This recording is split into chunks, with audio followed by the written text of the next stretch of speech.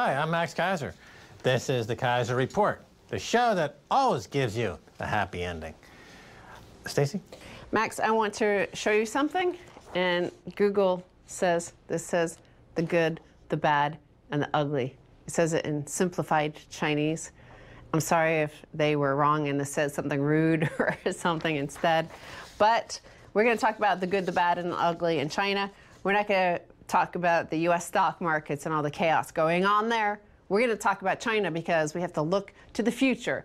First, I want to start with the good, and that is China's Trade Expo logs nearly $58 billion of deals. Says state media that China International Import Expo, CIIE, brought thousands of foreign companies together with Chinese buyers in a bid to demonstrate the importing potential of the world's second biggest economy. Deals for intelligence and high-end equipment were set to total $16.46 billion.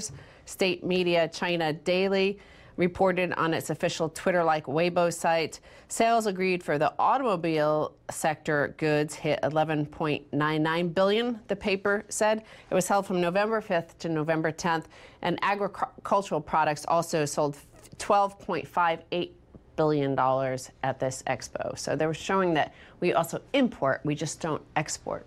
Yeah, well, there you go. You know, that was the big 5-year plan or 10-year plan in China, was to transition from an exporting company that was rigging the global forex market by pegging their currency to the dollar in such a way as to make their exports artificially cheap, to now, you know, they got this middle class thanks to people at Walmart buying all that Chinese slave-made stuff, and now they want to show how they can become import powerhouses to drive the next phase of the Chinese economic miracle. Well, I think they want to stress as well their import potential because they're concerned about more tariffs, not only from the U.S., but from Europe and other nations. So they want to make sure. They did announce at this expo that they would be reducing tariffs on imported goods. You know, as Dan Collins has pointed out many times over the years here, is that there's a huge tariff on imports of automobiles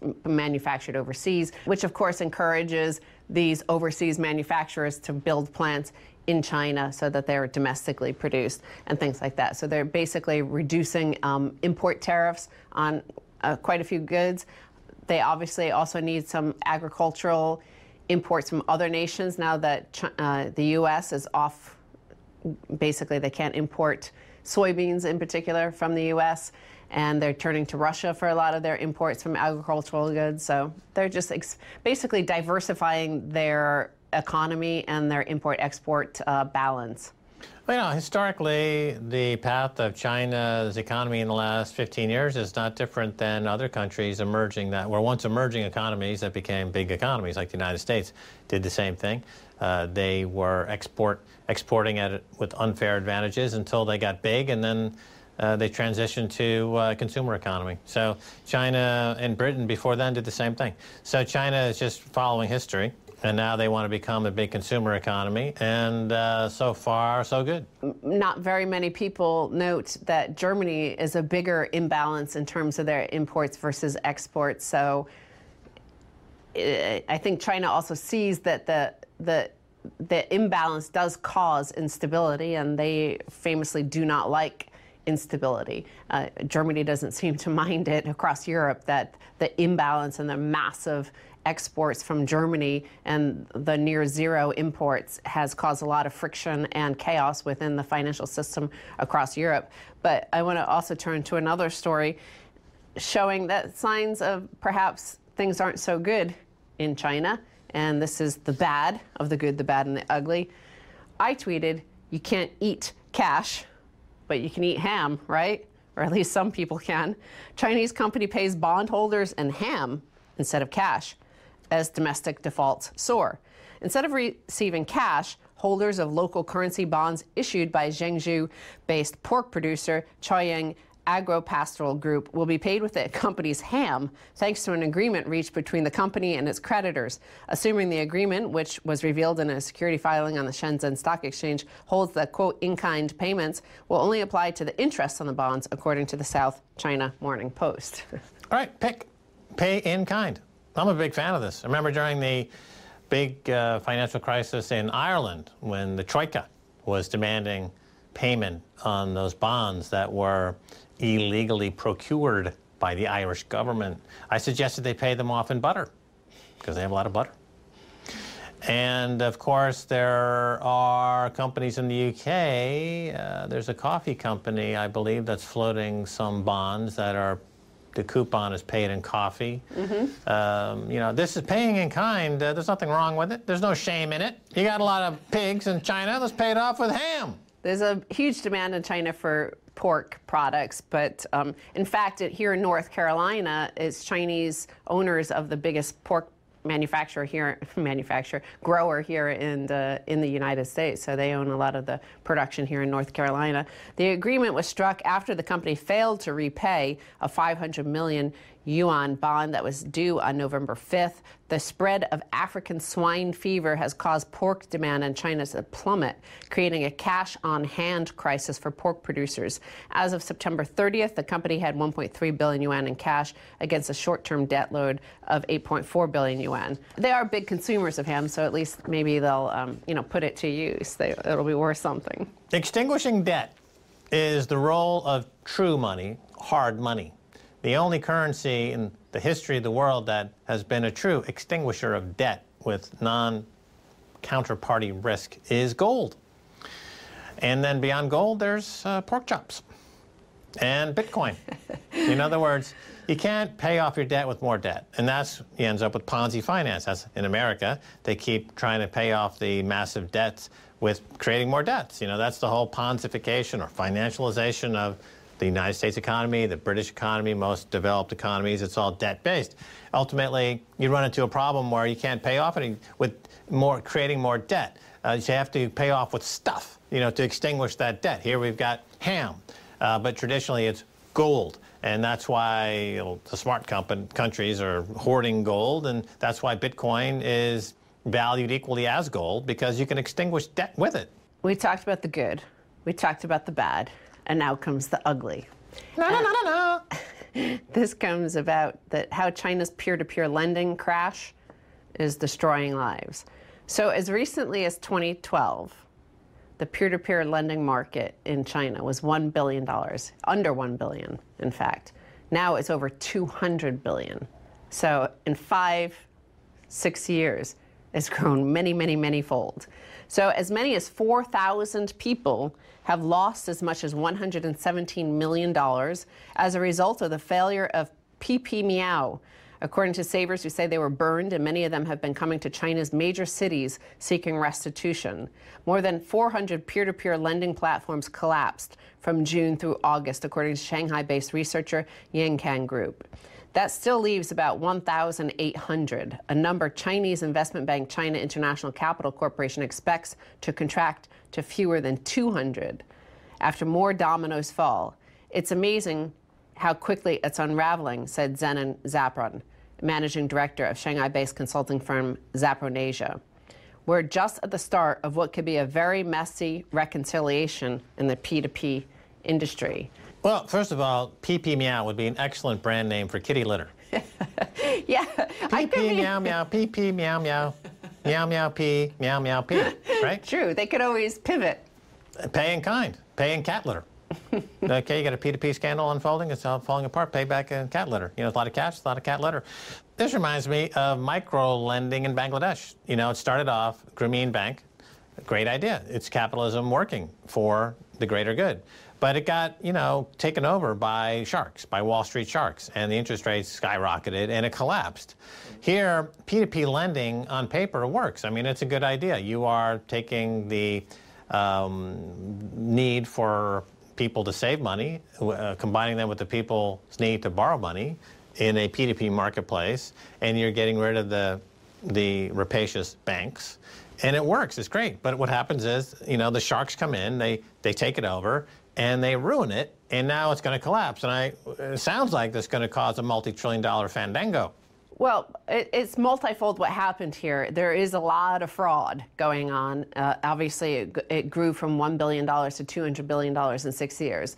There was a global liquidity crisis that has been happening, and the Chinese government did crack down on leverage and over-leverage after the financial crash when they injected a lot of money. And then so they cracked down on the small investors and small and medium-sized enterprises. So they had to turn to the peer-to-peer market, and that has become laden with fraud. In fact, they have warned investors. The Chinese government and regulators have warned investors that they could lose everything. Although not all troubled P2P platforms are accused of fraud, officials have said that many failed sites needed cash coming in to pay money going out.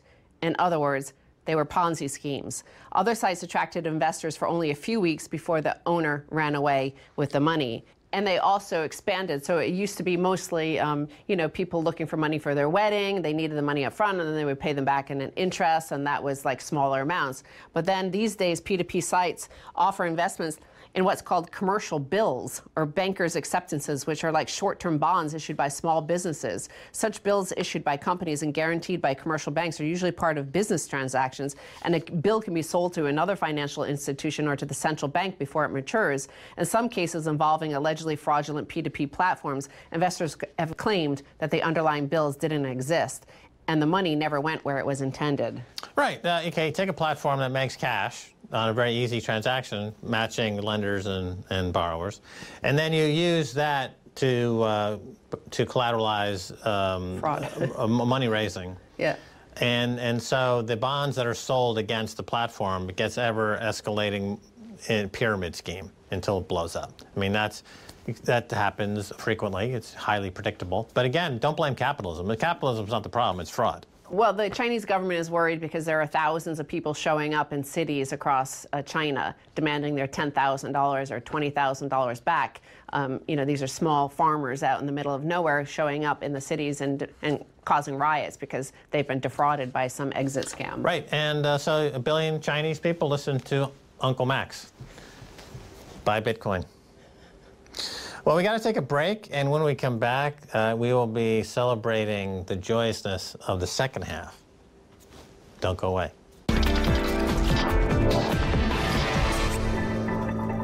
Welcome back to the Kaiser Report. I'm Max Kaiser. Time now to turn to Tyler Jenks, the inventor of Hyperwave. So, Tyler, welcome. Thank you very much, Max. You know, it's great to have you on the show because we rarely get people on the show with this, experience that you have. And when you have experience on Wall Street and you survive as long as you do, it's because you must be doing something right. There's very few people, actually, who can claim longevity in this topsy-turvy world we call money management. And you recently got involved with Bitcoin, and we're going to get to that. Good.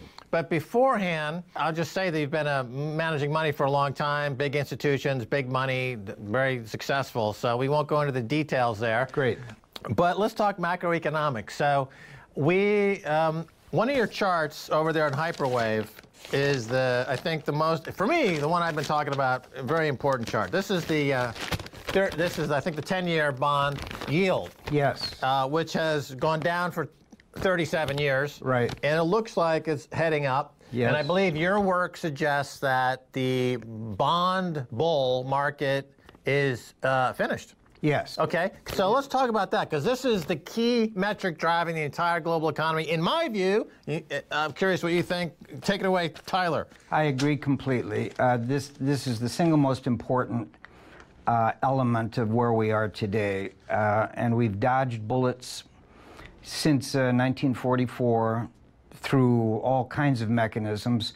But the real problem started in the year 2000 with Alan Greenspan, because he responded in a way that the Federal Reserve had never responded before, and then he passed it off to Bernanke, who passed it off to Yellen, who passed it off to Powell, and they're all doing the same thing, which is the only thing they can do. And I wrote some things recently that basically said, I am in awe of what they were able to accomplish. However, in accomplishing those things, they have left us in a much more dangerous situation. Okay, so back up for a second. So you're referring to the Greenspan put.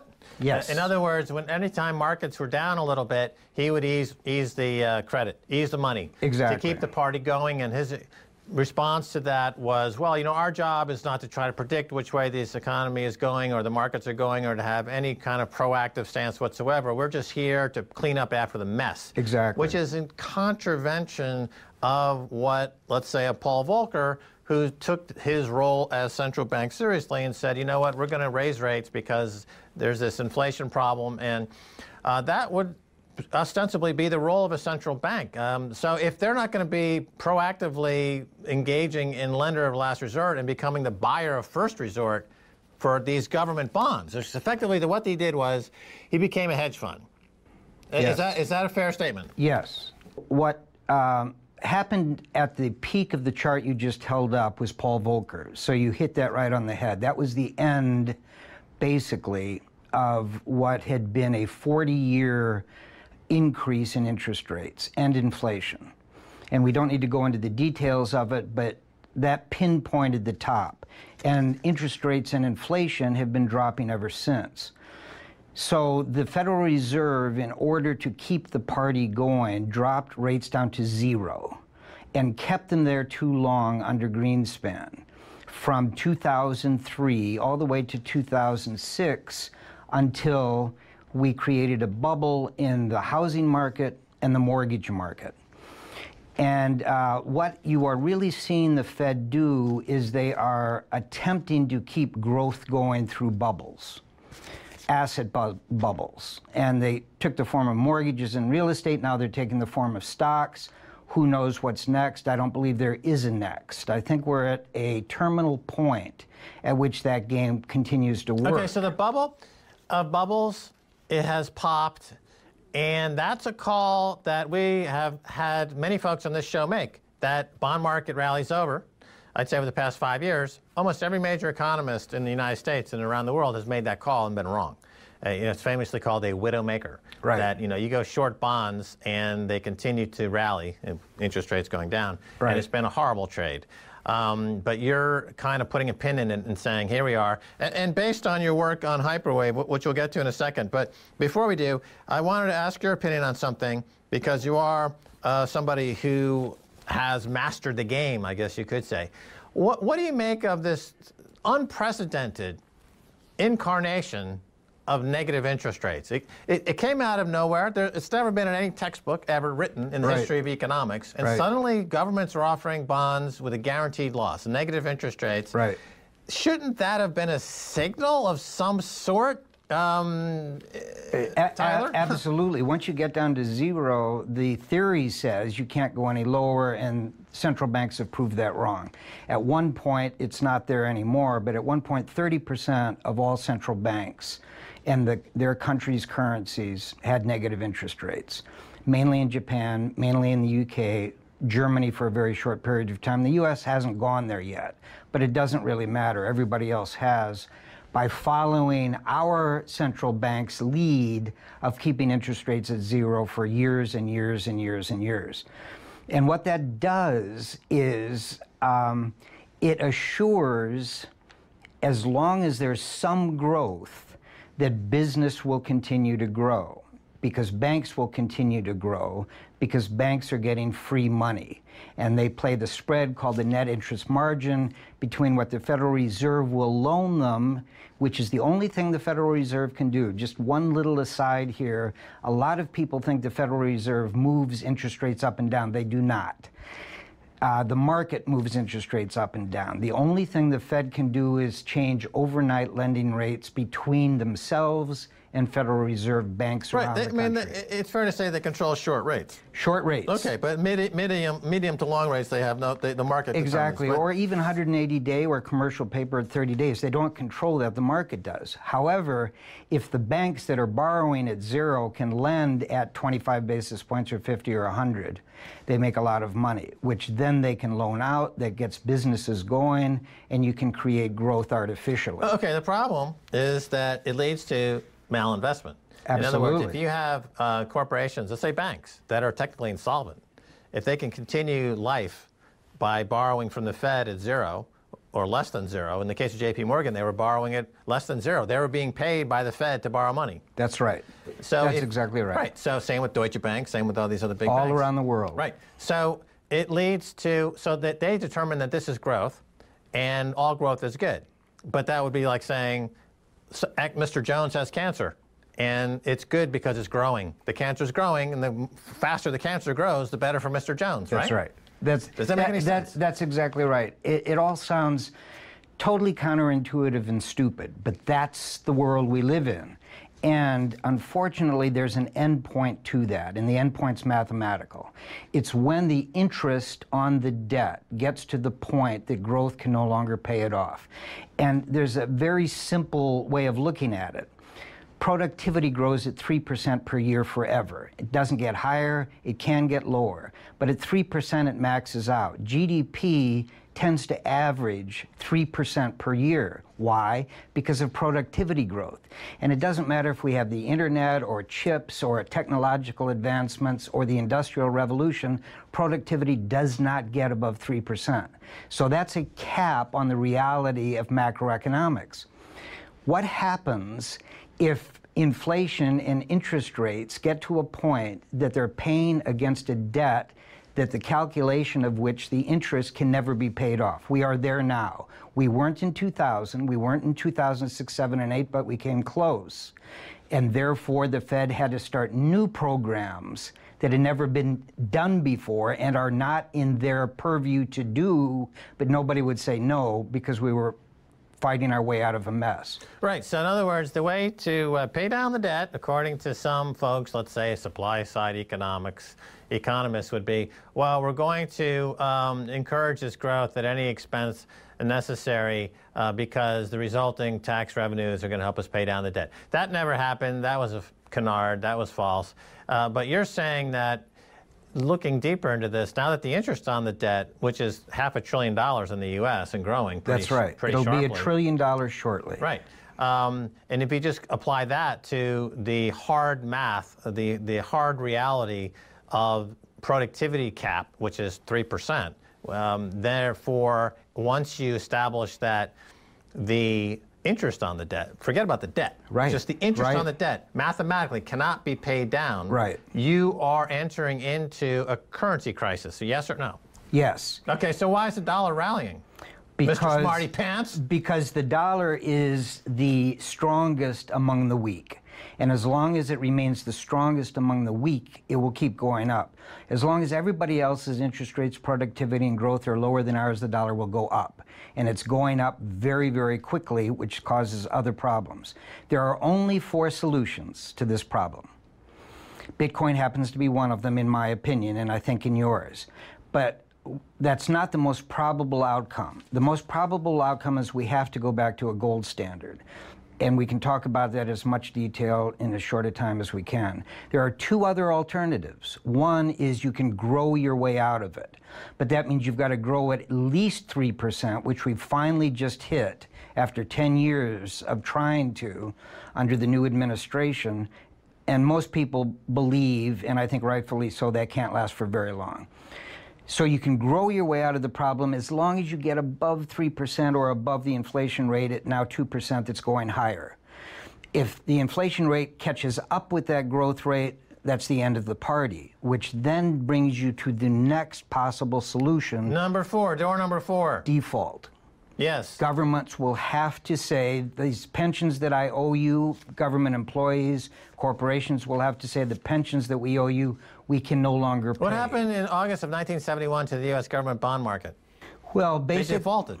that's exactly right, and also the, the Russian ruble. Shutting of the gold window. It happens every once in a while, and it's very rare. It must happen again if we don't go back to a gold standard almost immediately, or hopefully a Bitcoin standard. And that's why I am so intrigued by Bitcoin. Right. So we're going to get extensively into Bitcoin, I guess. We'll carry this over to a second segment. But before we do, let's talk geopolitically again. So with Japan, how, of all the basket cases in the world, 2 stand out, Japan and Italy. Right. Japan's got debt to GDP of over 300%, I believe. Italy is part of that crumbling EU mess that we saw happen with Greece and other countries. Of those 2, which is the most likely to trigger the next leg of the financial crisis? Or is there another scenario that you see that is more pressing? I don't know. Those are black swan events, and I know that's a cop-out, but Japan has the ability to keep this game going forever. And the reason is because they went into recessions / depressions / real estate depression starting in 1989, and they're still in them. And that was a hyperwave. What happened in Japan going up for the 20 years preceding 1989. All right, got to cut you off there. We're going to pick it up with Japan Yep. in the next segment, but thanks for being on the Kaiser Report. Yeah. All right. I love it. Thank you so stay much. There, don't go away. That's going to do it for this edition of the Kaiser Report with me, Max Kaiser, and Stacy Herbert. I'd like to thank our guest, Tyler Jenks of Hyperwave. If you want to catch us on Twitter, it's Kaiser Report. Until next time, bye, y'all.